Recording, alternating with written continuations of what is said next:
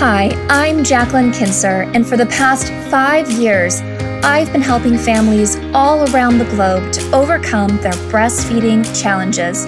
And this is the first non-clinical breastfeeding podcast that shows you how to rock breastfeeding and master motherhood through practical tips, mindset shifts, and honest conversation to create a confident and empowering breastfeeding journey. This is the Breastfeeding Talk Podcast. Welcome back to the Breastfeeding Talk Podcast. I'm your host, Jacqueline Kinser, and today is February 5th, 2021. This is our second edition of This Week in Breastfeeding, where I cover all things related to breastfeeding and lactation, current news, events, celebrity gossip, you name it.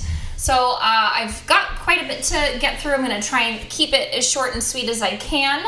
But an article actually came out on February 3rd from the Loma Linda University Health Center. And this was titled, "To Breastfeed or Not to Breastfeed?" I always love Shakespeare references, by the way. But is it safe if you have COVID-19? So we're talking about not the vaccine, but actually the viral infection and disease, COVID-19. And they have Elaine Hart, an MD, obstetrician and gynecologist at Loma Linda University Children's Hospital. And she answers the questions. So they ask, if a mom has COVID-19, can she still breastfeed? And just like the World Health Organization and CDC have already told us, she says yes. She can either feed the baby at the breast or have others feed the baby her expressed breast milk. Now, then they ask what precautions should she take? And again, aligned with all the recommendations that are out there, wash hands with soap and water for 20 seconds or use a 60 to 95% alcohol hand sanitizer before touching the baby pump and bottles, and wear a face mask. So that's really it. Now, it does say that the infected mother should isolate from her baby except when breastfeeding. You know, I don't know how I feel about that, because holding your baby is what your baby biologically expects. And it is something that encourages ample milk production. But at the same time, babies who get infected with COVID-19 can have some very, very serious consequences. So I think this is something that really should be discussed with you and your healthcare practitioner.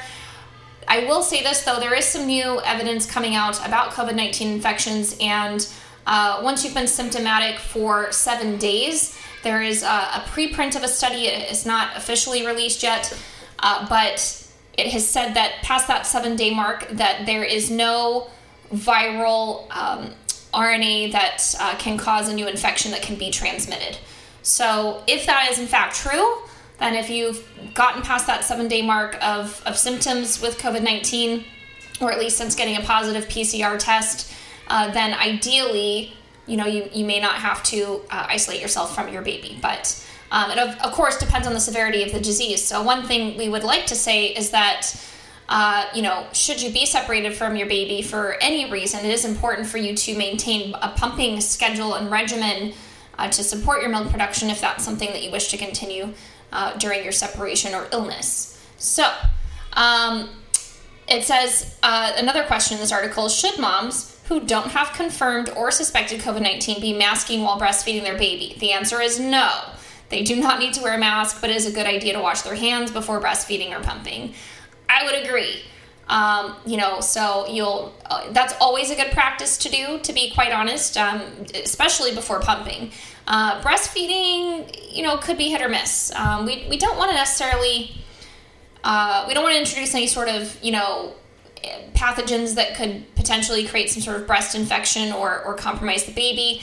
But in the absence of any sort of, wound to the nipple tissue, and as long as the mother has, sort of just been in her home and not touching, food products or things like that, she probably is fine. So they also go on to answer the question of, can a mom get the COVID-19 vaccination while breastfeeding, or will that hurt the baby? And she says yes, she can get the vaccine. There's no data to suggest it would be harmful for the baby to receive breast milk after the mom receives one of the COVID-19 vaccines. Biologically, it is very unlikely that the COVID-19 mRNA vaccine will cause harm to the baby and may protect the breastfeeding baby with the antibodies to SARS-CoV-2 in the breast milk, thus protecting the baby from the COVID-19 infection. So they actually are studying this right now, and they go on to say something that I covered in the episode I did on COVID-19 and vaccines and breastfeeding, which is that the mRNA vaccine injected into the arm's muscle tissue is made of lipid particles, and it is unlikely that this would enter the bloodstream and reach the breast tissue. If it did reach the milk, which is very unlikely, it would be digested by the baby and thus be unlikely to have any biological effects. I agree with that. So there we go. And now, I don't want to, it's just because it's current news and I don't want to spend a ton of time on this topic, but The Lancet actually has an article that came out here yesterday, February 4th, breastfeed or be vaccinated, an unreasonable default recommendation. So basically what they're addressing is that Public Health England's initial recommendation to not vaccinate lactating women, that many clinicians will recommend against taking the vaccine when breastfeeding because of the absence of the data in the trials. So they're worried that people will be denied this and they will have to make a difficult choice between breastfeeding and getting the vaccine. But like I just read you that article from the Loma Linda School, we really don't have to make the choice. You can have your cake and eat it too. So I think that's really important. I do think that it was great for The Lancet to come out and address this because, there are many different vaccines all around the world that are coming out. They are not all mRNA vaccines, so we need to take that into account as well. The cool thing is that if you have antibodies to anything circulating in your system, they do go into your breast milk. And babies are born with an open gut that is able to take in those antibodies, immune globulins, all the other wonderful, amazing, mind-boggling biological components of human milk. And those go through their gut walls and into their bloodstream. So there are many viruses against which babies cannot make antibodies, and they rely on that maternal protection.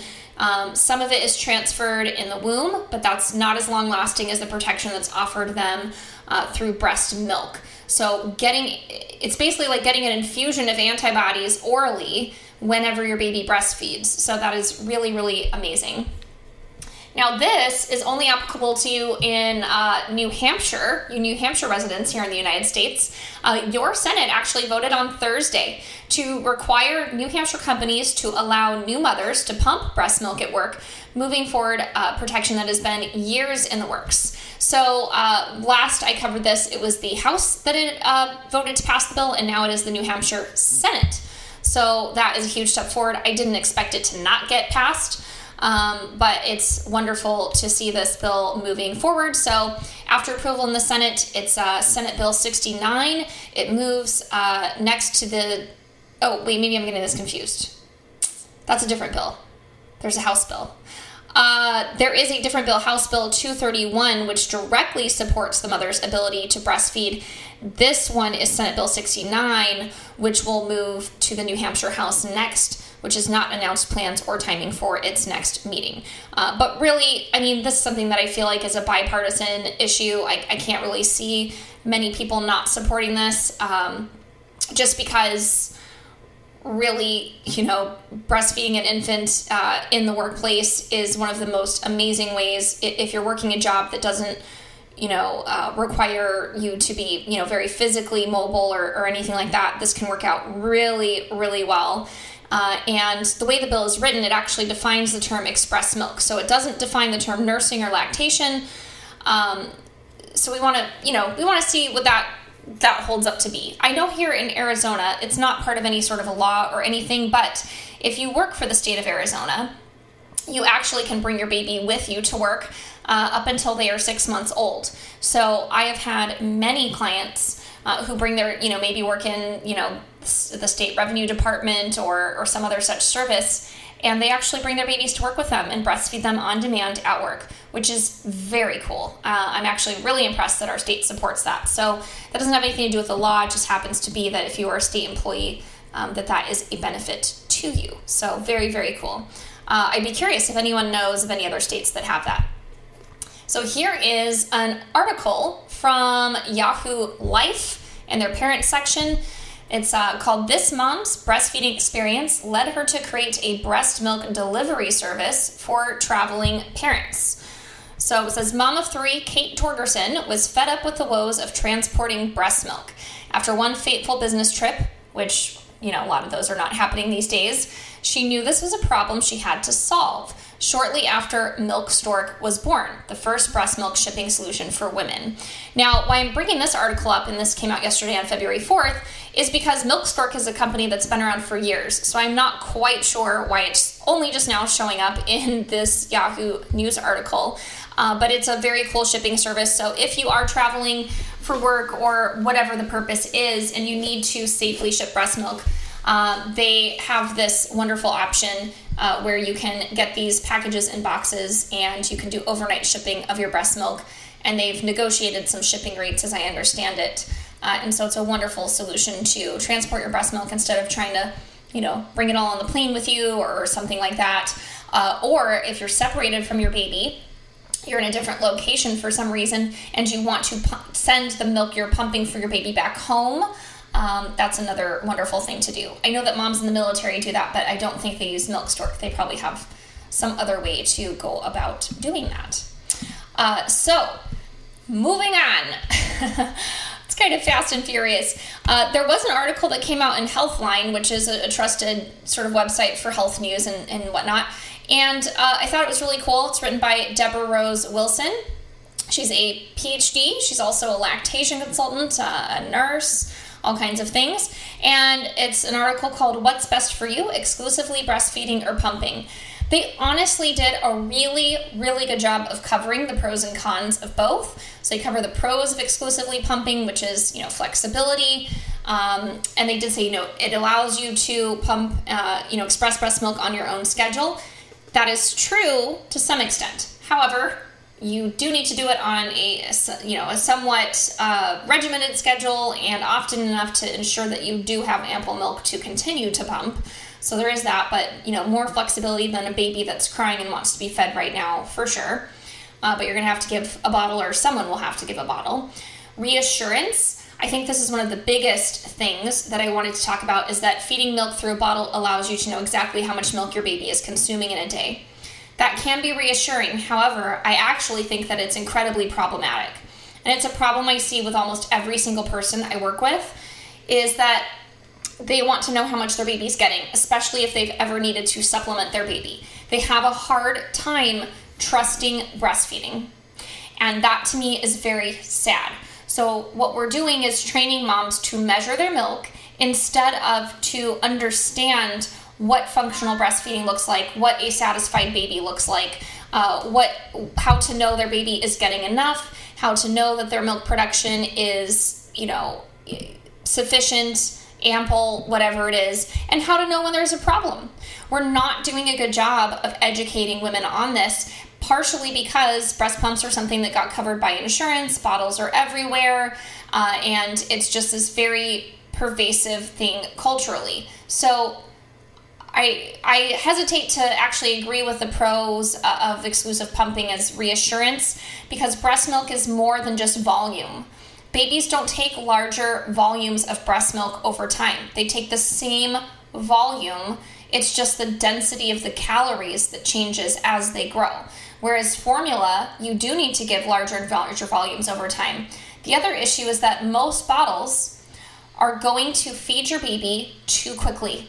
And so what happens is they overfeed, they stretch out their tummies, and now they're no longer satisfied on normal amounts of breast milk. They require larger and larger volumes. Their weight gain is way too rapid, and you struggle to keep up with producing more and more milk because we've trained your baby to overfeed.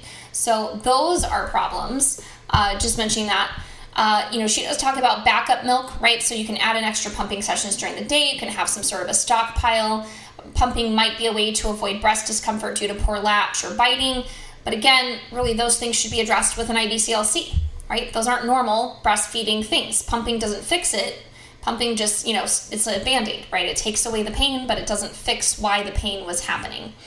Now, obviously, exclusive pumping is very useful in situations where you have a premature baby, a baby that doesn't latch, baby with, some other significant medical issues. She mentions a cleft palate, things of that nature. Sometimes it's temporary. Sometimes it's a choice you make to do for the entire duration of your breastfeeding journey.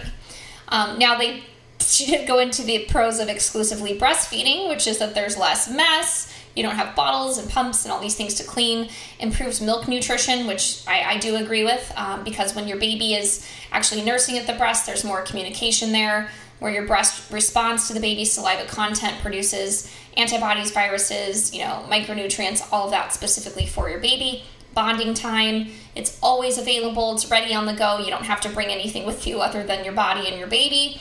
And it's free. You're not paying for bottles, you're not paying for pumps or storage bags or all the things. So there is that.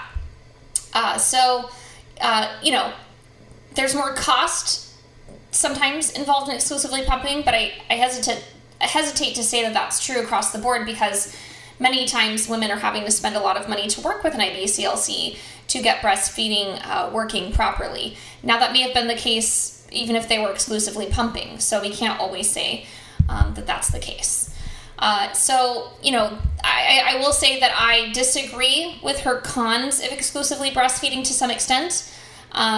So she says there's a lack of flexibility. I think that is subjective. I think that there are moms that feel that exclusive breastfeeding provides lots of flexibility because they're able to meet their baby's needs whenever they want, and they don't have to go in, warm up milk, and do all those things, right? It's right there. It's in a lot of ways less hassle, right? She does say discomfort, especially in the first few weeks. Exclusively breastfeeding can cause pain in the breast and nipple area. That's a factually untrue statement. Exclusive breastfeeding cannot cause pain. Dysfunctional breastfeeding can cause pain. And I want to be very clear about that. So I'm actually disappointed to see that type of phrasing in an article like this on a site that is well respected and by someone who's actually an IBCLC, because that's just untrue and misleading. And then she says, while this should get better quickly, it can make the initial feeds difficult and be enough to turn someone off of breastfeeding.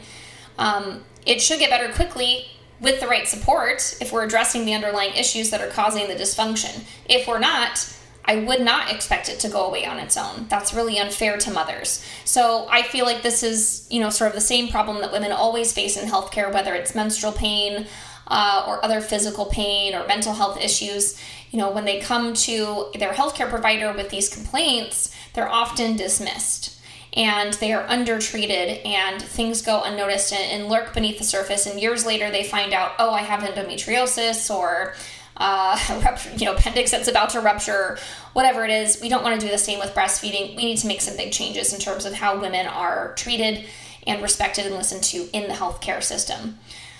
Now, she also gave this weird con of exclusive breastfeeding that says because certain medications and foods and alcohol can transfer to your infant through breast milk, an exclusive breastfeeding parent may need to avoid consuming certain items. The article is comparing exclusive pumping to exclusive feeding at the breast. The same would apply no matter what if the baby is only drinking breast milk. So I'm not quite sure what her point was here. It's almost like she's trying to, sort of add an extra sort of check mark against exclusive breastfeeding, which is odd to me. But many medications, most, in fact, can be safely taken while breastfeeding. Foods, even alcohol, these really aren't barriers to breastfeeding unless you have a specific issue yourself with any one of those things. Or if you've overconsumed alcohol, obviously that's an issue. It's best not to at all, but, it's best for people who aren't pregnant or breastfeeding to not consume alcohol, but they do it anyway. So there you go. Just like people eat candy or drink excessive amounts of coffee, there's a lot of things that we do that are not the healthiest for us, and you just sort of have to, decide for yourself what's best for you. The other one that she gave as a con to exclusive breastfeeding was lack of sleep. Again, I totally disagree with this. It's misleading. It's like she's trying to convince people to exclusively pump rather than feed at the breast, and I'm very disappointed in that.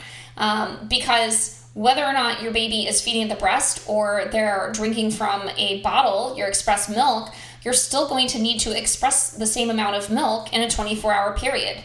So this is really just null and void.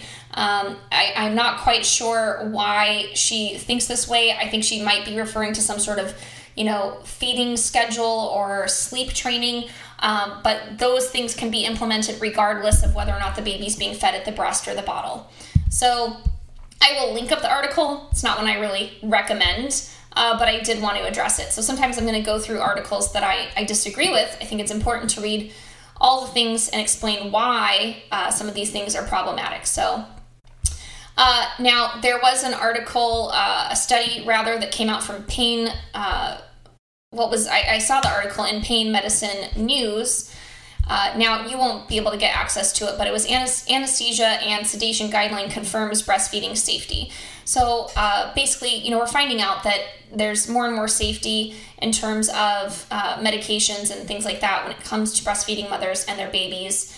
And so, I just want people to know that obviously while you are under, general anesthesia or something, no, you can't pump or breastfeed your baby. But once that's out of your system, absolutely.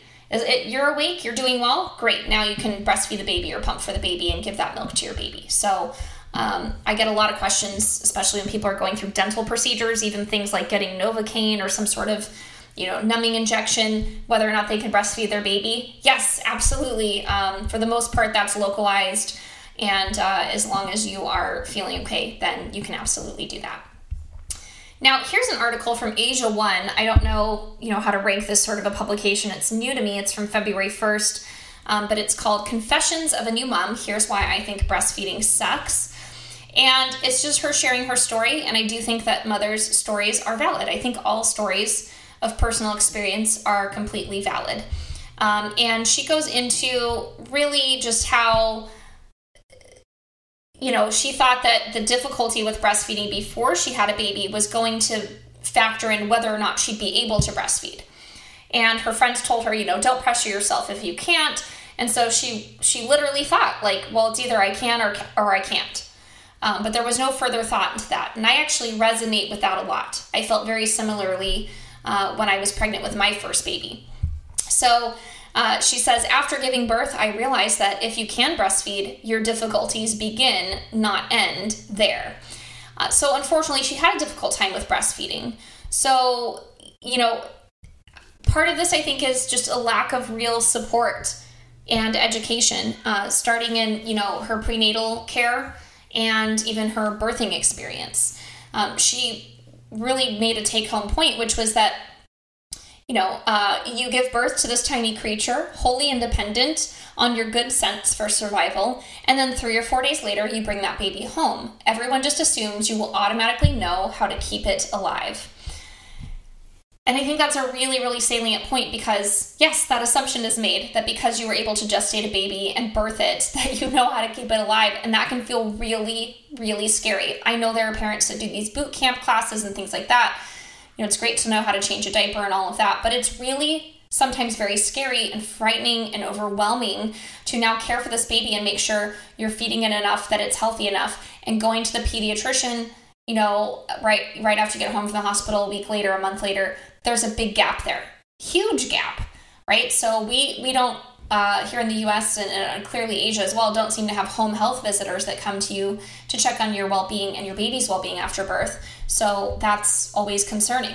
So she talks about some of the difficulty in finding the right position, getting the right latch, a sleepy newborn that's hard to wake. She had an oversupply. So really, just at the end of the article, she says that breastfeeding wasn't instinctive for me. And I want to tell you guys something. Breastfeeding actually is not instinctive for any mother. It's instinctive for the baby. It is a learned behavior for the mother. So I want to just say that again. Breastfeeding wasn't instinctive for her. She's not unique. It's not instinctive for any mother. Okay, so you're not going to magically know what to do. Your baby has primitive reflexes that they are born with that basically make breastfeeding instinctive for them. They are hardwired to do this, but you are not. And even if we were at some point hardwired to do it and had the instinct, we've lost that over time because there's not enough cultural representation of what good breastfeeding looks like for us to have learned from. So it is foreign to us. So do not beat yourself up if you have no idea what you're doing and feel like this is not instinctive for you. It is normal to feel like it's not instinctive because it's not. And so she kind of went into hearing about mothers who've breastfed a baby in a carrier while climbing a mountain, and they can lie down while their baby, side lies and breastfeeds in bed, and that was not something she could do. Again, those are not instinctive things. I will tell you that most mothers that do those things have worked very hard to learn how to do those things and to make it happen, and it's been a lot of trial and error. So I really think that this mom's article, I'll share it with you guys, give you the link, but it points out a lot of things, a lot of insecurities that I feel like we have as mothers when it comes to breastfeeding, and I absolutely love that she shared this narrative. So I'm definitely going to be, sharing that article with you guys if you want to read further. Just sometimes it's like word medicine to know that someone else feels and thinks the same way you do if that applies to you. Now there's another article from Yahoo Life. It says, what you should know about the link between breastfeeding and depression. This is by Claire Gillespie. And so she talks about her breastfeeding journey that began 8 weeks ago, and she wasn't prepared for the emotional roller coaster.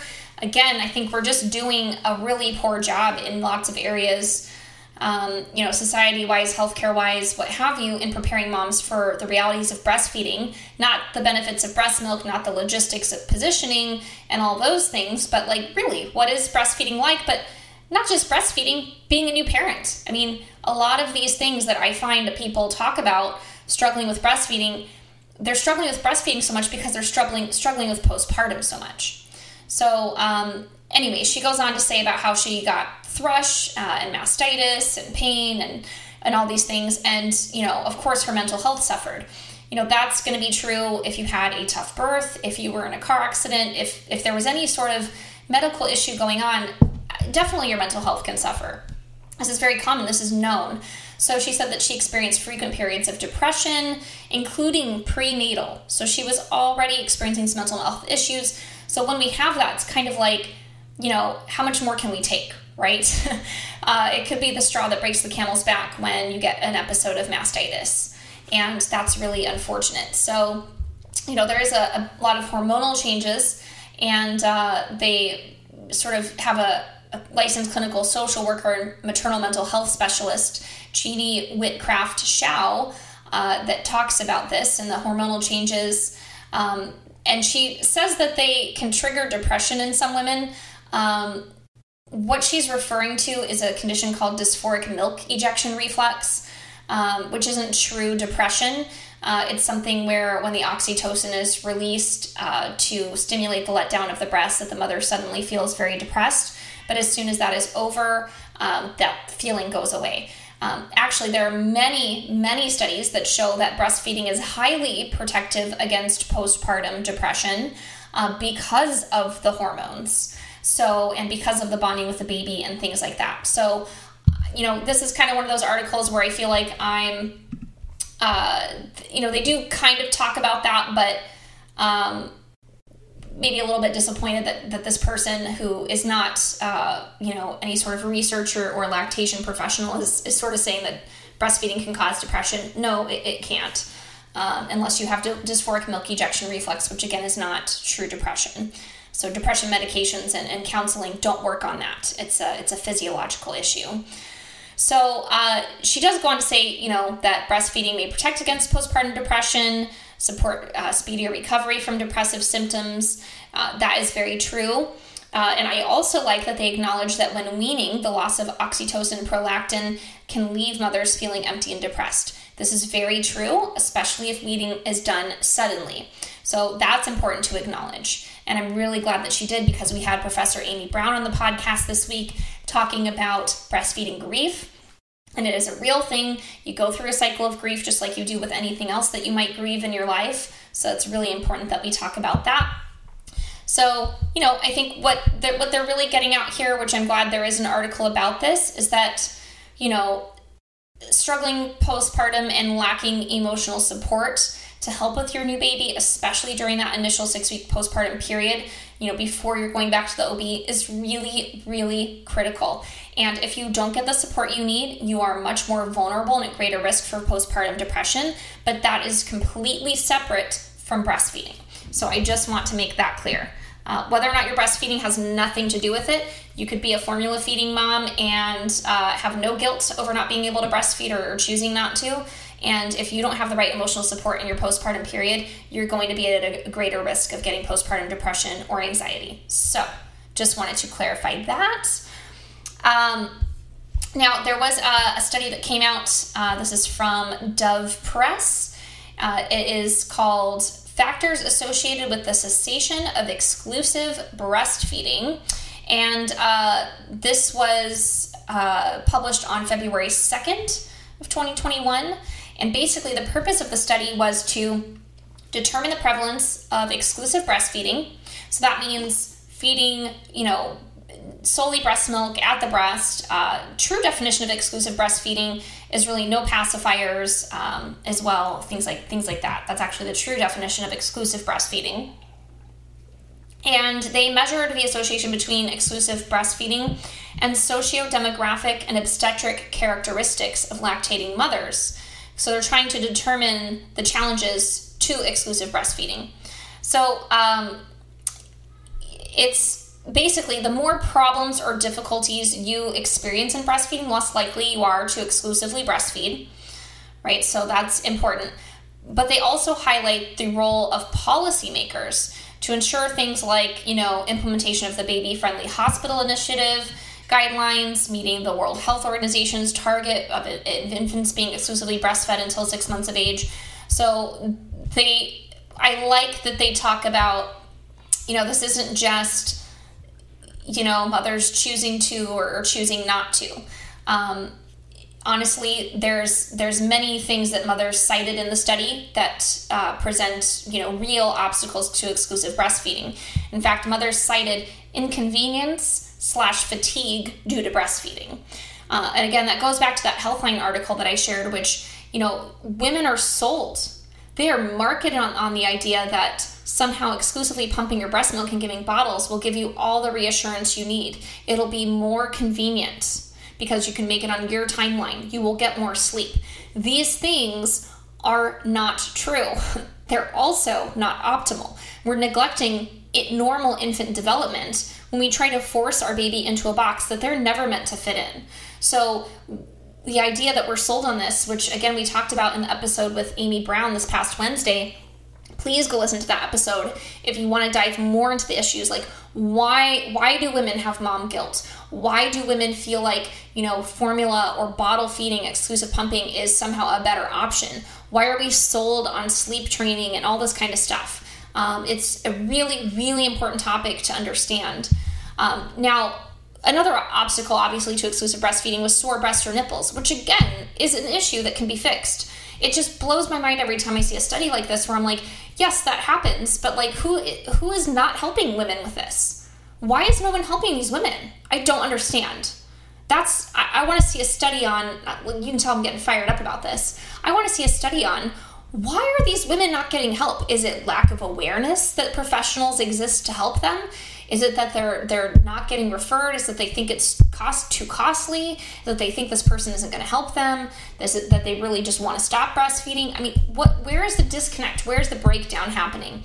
I suspect it's a combination of all of those, but a study would be able to tease out which one is most prevalent, under what circumstances, so on and so forth. Maybe I'll design my own study. I used to do this when I was in college, design these sorts of qualitative analysis studies. So anyway, I will share this study. You can actually read the full text of this online and check it out for yourself, especially if you're a lactation professional. You might be interested in that. So I do want to, kind of just wrap this episode up and make it not too long. It's unbelievable. I'm not even going over everything that I received during the week, but there's just so much to share, oddly enough. Who knew, right? Well, I knew. That's why I started this little segment of the podcast. But there's an article from the CPH Post Online, which I'm not exactly sure what that stands for, but it's about Danish research that longer breastfeeding reduces infection in infants. So they're talking about a study from the I'm probably not going to say this right, the Odense University Hospital, which underscored the importance of breastfeeding. So basically, it showed that breastfeeding helps protect babies from infections in the first year, which I talked about at the beginning of this episode. So it's great to just have more and more science confirming the same thing, because then that science becomes more and more solid. Although I would really say the science about breastfeeding and breast milk in terms of immune benefits for babies is already incredibly solid. But, let's keep going with it because that's the process of science. So I love it. They say about 25% of all children are hospitalized with infections in their first year, particularly infections in the upper and lower airways, such as bronchitis and pneumonia. It is an extremely frequent problem that has consequences for the well-being of the child and society, as parents are away from their work when the child is ill. So they say every month the child was breastfed after 4 months reduced the risk of hospitalization by 4%. Now, that might sound like a small number, but that's pretty significant. It says, in fact, the study showed that breastfeeding could help protect children from infection for up to 3 years. So there were 815 children total that took part in the study, and they were monitored from birth up until around age 3. So potentially this protection lasts longer than 3 years. One of the limitations to the study is that, this is a Danish study. So we always want to keep in mind what are the circumstances of the population that was studied. If you were to look at, a developing country or a country that is known to have, higher incidence of HIV or parasitic infections or things of that nature, I can guarantee you that the reduction of risk of hospitalization would be far greater than 4%.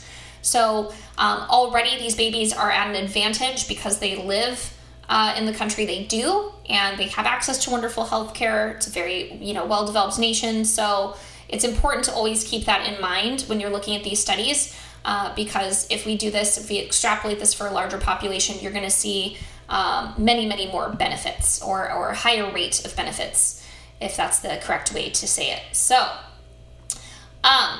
I do want to just go into one last article that I think is incredibly relevant, especially if your baby has started solid foods. I've seen this numerous places, but I'm going to give you the link I got from Reuters here. This came out yesterday, February 4th. And it says, U.S. congressional investigators found dangerous levels of toxic heavy metals in certain baby foods that could cause neurological damage, a House Oversight Subcommittee said in a report released on Thursday and calling for new standards and testing requirements. Now, I have to say that I am actually really shocked to hear this, because as far as I can tell, in my own process of manufacturing my own herbal supplement to increase milk supply, which is going to be live on Amazon, available for sale any day now. So I will keep you guys posted. If you want to know more about that, follow me over on Instagram or head to holisticlactation.com and click on the products tab. But for me at least, maybe it was just the particular manufacturer I chose to work with that is very, very high quality, but you have to be really careful about heavy metal content in anything. So I'm shocked to hear that there were dangerous levels found. Clearly they were not doing proper heavy metal testing is what I can sort of conclude, just because my product has been heavy metal tested, each individual herb and then the product as a whole. So anyway, just knowing the process that goes into manufacturing food and supplement products, I'm surprised, but I guess I shouldn't be, because any sort of big conglomerate company ultimately ends up coming out that they're doing something nefarious that they probably shouldn't do behind the scenes at some point. But basically it says the panel examined products made by Nurture Inc., Hanes Celestial Group Inc., Beechnut Nutrition, and Gerber, a unit of Nestle. It said, adding that it was greatly concerned that Walmart Inc., Campbell Soup Company, and Sprout Organic Foods refused to cooperate with the investigation. That is not okay at all. I actually have no idea how they are able to refuse to cooperate. I assume there is a legal process there that some sort of subpoena or warrant or something has to be issued. I don't know exactly how that works. But it said that the report said internal company standards permit dangerously high levels of toxic heavy metals, and documents revealed that the manufacturers have often sold foods that exceeded those levels. So essentially what they're saying is that there were documents from the company itself that knew that the heavy metal content of these infant foods was too high, and they decided to sell them anyway. Yeah, I would never bring a product like that to market. So that's very scary. So it said that the report urged U.S. regulators to set maximum levels of toxic heavy metals permitted in baby foods and require manufacturers to test finished products for heavy metals, not just ingredients. So the problem is that maybe you test individual ingredients for heavy metals, but let's say, this one has, X content of heavy metals, this one has X content of heavy metals. By the time you combine all of those into a single food, now you might have a lot of heavy metals in there. So that's the problem. I'm actually shocked to realize that there are not recommendations currently in place at the federal level here in the U.S. To put some sort of a maximum on that. Now, to be clear, it's virtually impossible to have a product that people consume that is absolutely 100% free of heavy metals. Heavy metals are found naturally in our soil, so they're going to be taken up by the plant. There's just, we know that certain levels are too high. States like California have much tougher standards when it comes to this, but they're creating a standard, not necessarily independently checking every product that gets sold in their state. So there's a difference. So anyway, I like that they're saying that we should develop much better standards. The FDA is currently reviewing this report right now, and I find it very odd that the Campbell Company apparently said in a statement on its website that its products are safe, and they cited the lack of a current FDA standard for heavy metals in baby food. Just because there's a lack of a standard doesn't mean that you shouldn't create a healthy standard and adhere to that yourself. So again, disappointed. Walmart said that it submitted information to the committee in February 2020 and never received any subsequent inquiries. Who knows what's true and what's not.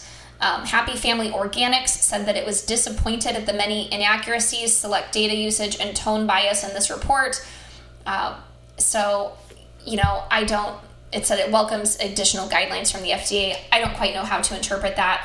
That's clearly something an attorney put together and had a press release to state. So it's not very transparent for sure. Transparency would be releasing the reports of the heavy metal content of your each and every food products that you have, but they're not doing that. So there was Hain Celestial, which is the baby food market's number 4 player. They make Earth's Best. And it said that the report examined outdated data, does not reflect our current practices.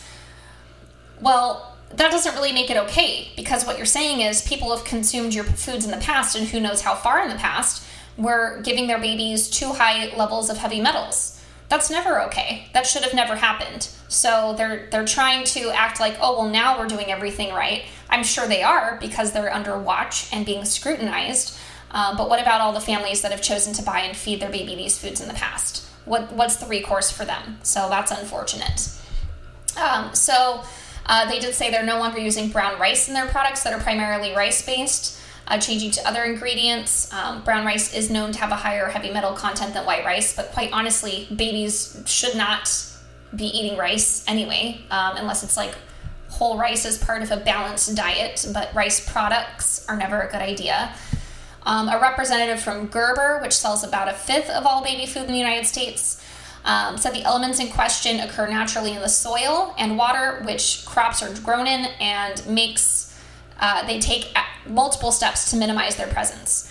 I'm sure they do, but again, if you're only testing individual ingredients and not testing the heavy metal content of all of those ingredients in combination, your point is sort of null and void. So when I created my herbal supplement, again, tested every herb and ingredient individually, and then tested the entire product in its full formulation in whole to make sure it was below a certain level, below the standards that California sets, which are the strictest standards in the United States. So I'm just hearing a lot of excuses and all sorts of things coming from these companies. I'm glad that this is being investigated. What was not clear to me is whether or not these were just baby foods or if this also included infant formula. And I suspect that if they're doing this with their baby foods, these companies also make infant formulas, that this is also a concern. Now, that doesn't mean, that, formula's the devil or we can't use it or anything like that, but it means that we really need to be asking more questions. And if you have any opportunity to reach out to these companies as a consumer, things of that nature. Grassroots level advocacy actually goes quite a long way, although it does take time and effort. So, we want to make sure that there's at least transparency. So baby foods that contain toxic heavy metals, they don't have a label, they don't have a warning for parents. Parents really aren't understanding what it is that they're buying. Again, manufacturers are free to test only the ingredients. And for the vast majority of baby foods, they actually don't have to conduct any testing at all. So again, very, very disheartening. I'm not clear if that's baby food, like little jars of baby food or formula, but either way, it's not okay and it needs to change. So it sounds like there's some changes that are going to be coming. I'm sure they'll take time, but at least these manufacturers are sort of under watch right now. And really to that point, just to sum up this episode, baby foods, convenience food, jars, pouches, puffs, rice cereals, all the things, none of those are healthy for your baby. Your baby does not need those foods. Feeding your baby solid foods is very easy to do with whole foods that are actually nutritious and not processed.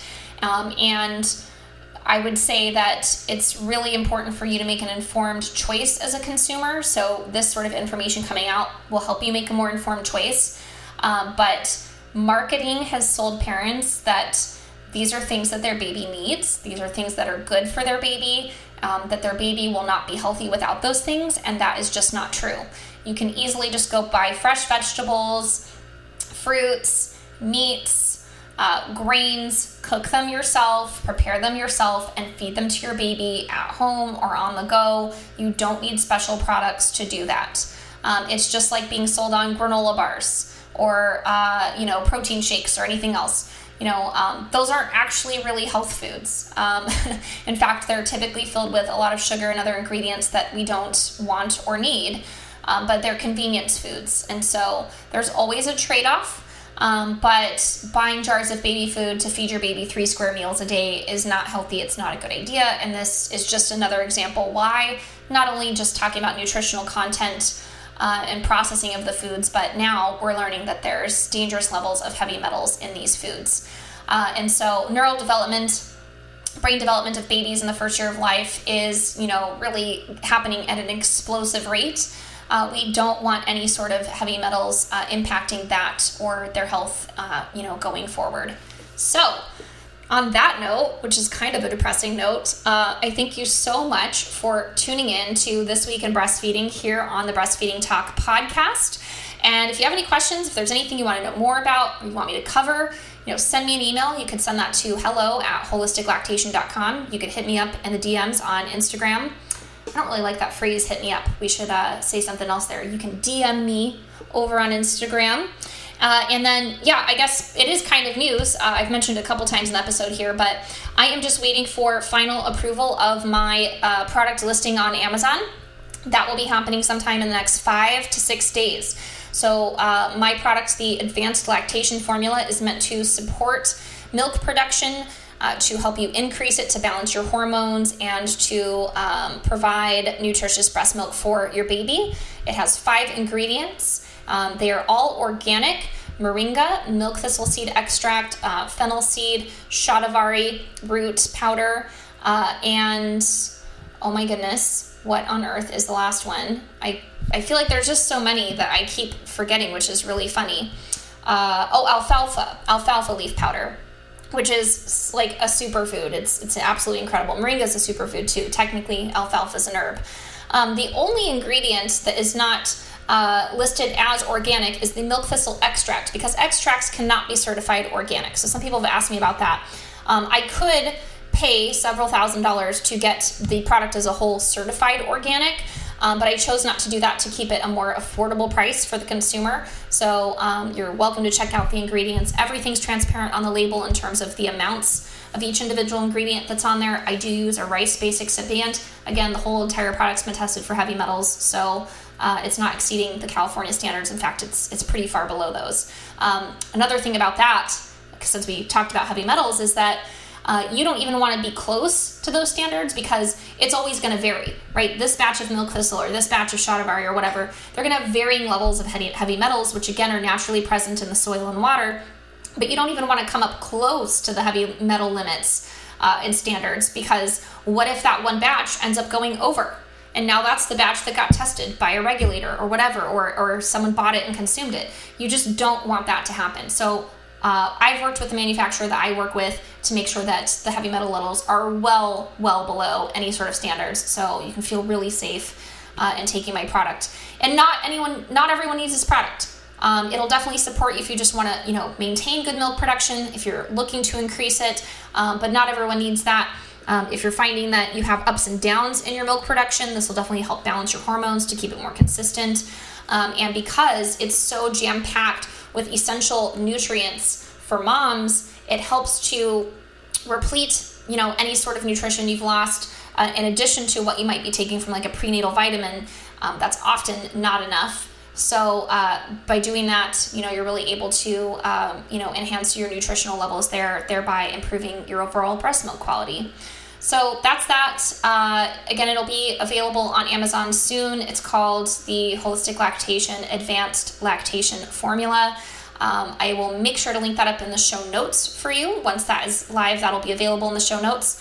Or again, head over to Instagram or holisticlactation.com, and there will be plenty of ways for you to find the product from there. So thank you so much for listening. I really appreciate you guys tuning in. I wanted to keep this episode short and sweet, and here we are at 50 minutes. So, so much for that. And again, I excluded a lot of news, so it's kind of funny that we did that. But thank you again for tuning in. If you love the podcast, I'd love to hear from you over on iTunes. Leave a review and let us know. And I'll see you next week. Did you know most moms stop breastfeeding in the first month postpartum? I believe succeeding at breastfeeding means having the right mindset. In fact, studies show that the number one factor that determines breastfeeding success is commitment, which is why I've created my incredible audio download of breastfeeding affirmations, where I give you actionable mantras so you can breastfeed your baby with confidence and peace of mind. And best of all, it's free. To get access to this audio and PDF, simply visit holisticlactation.com/mantras, and you can get started right now.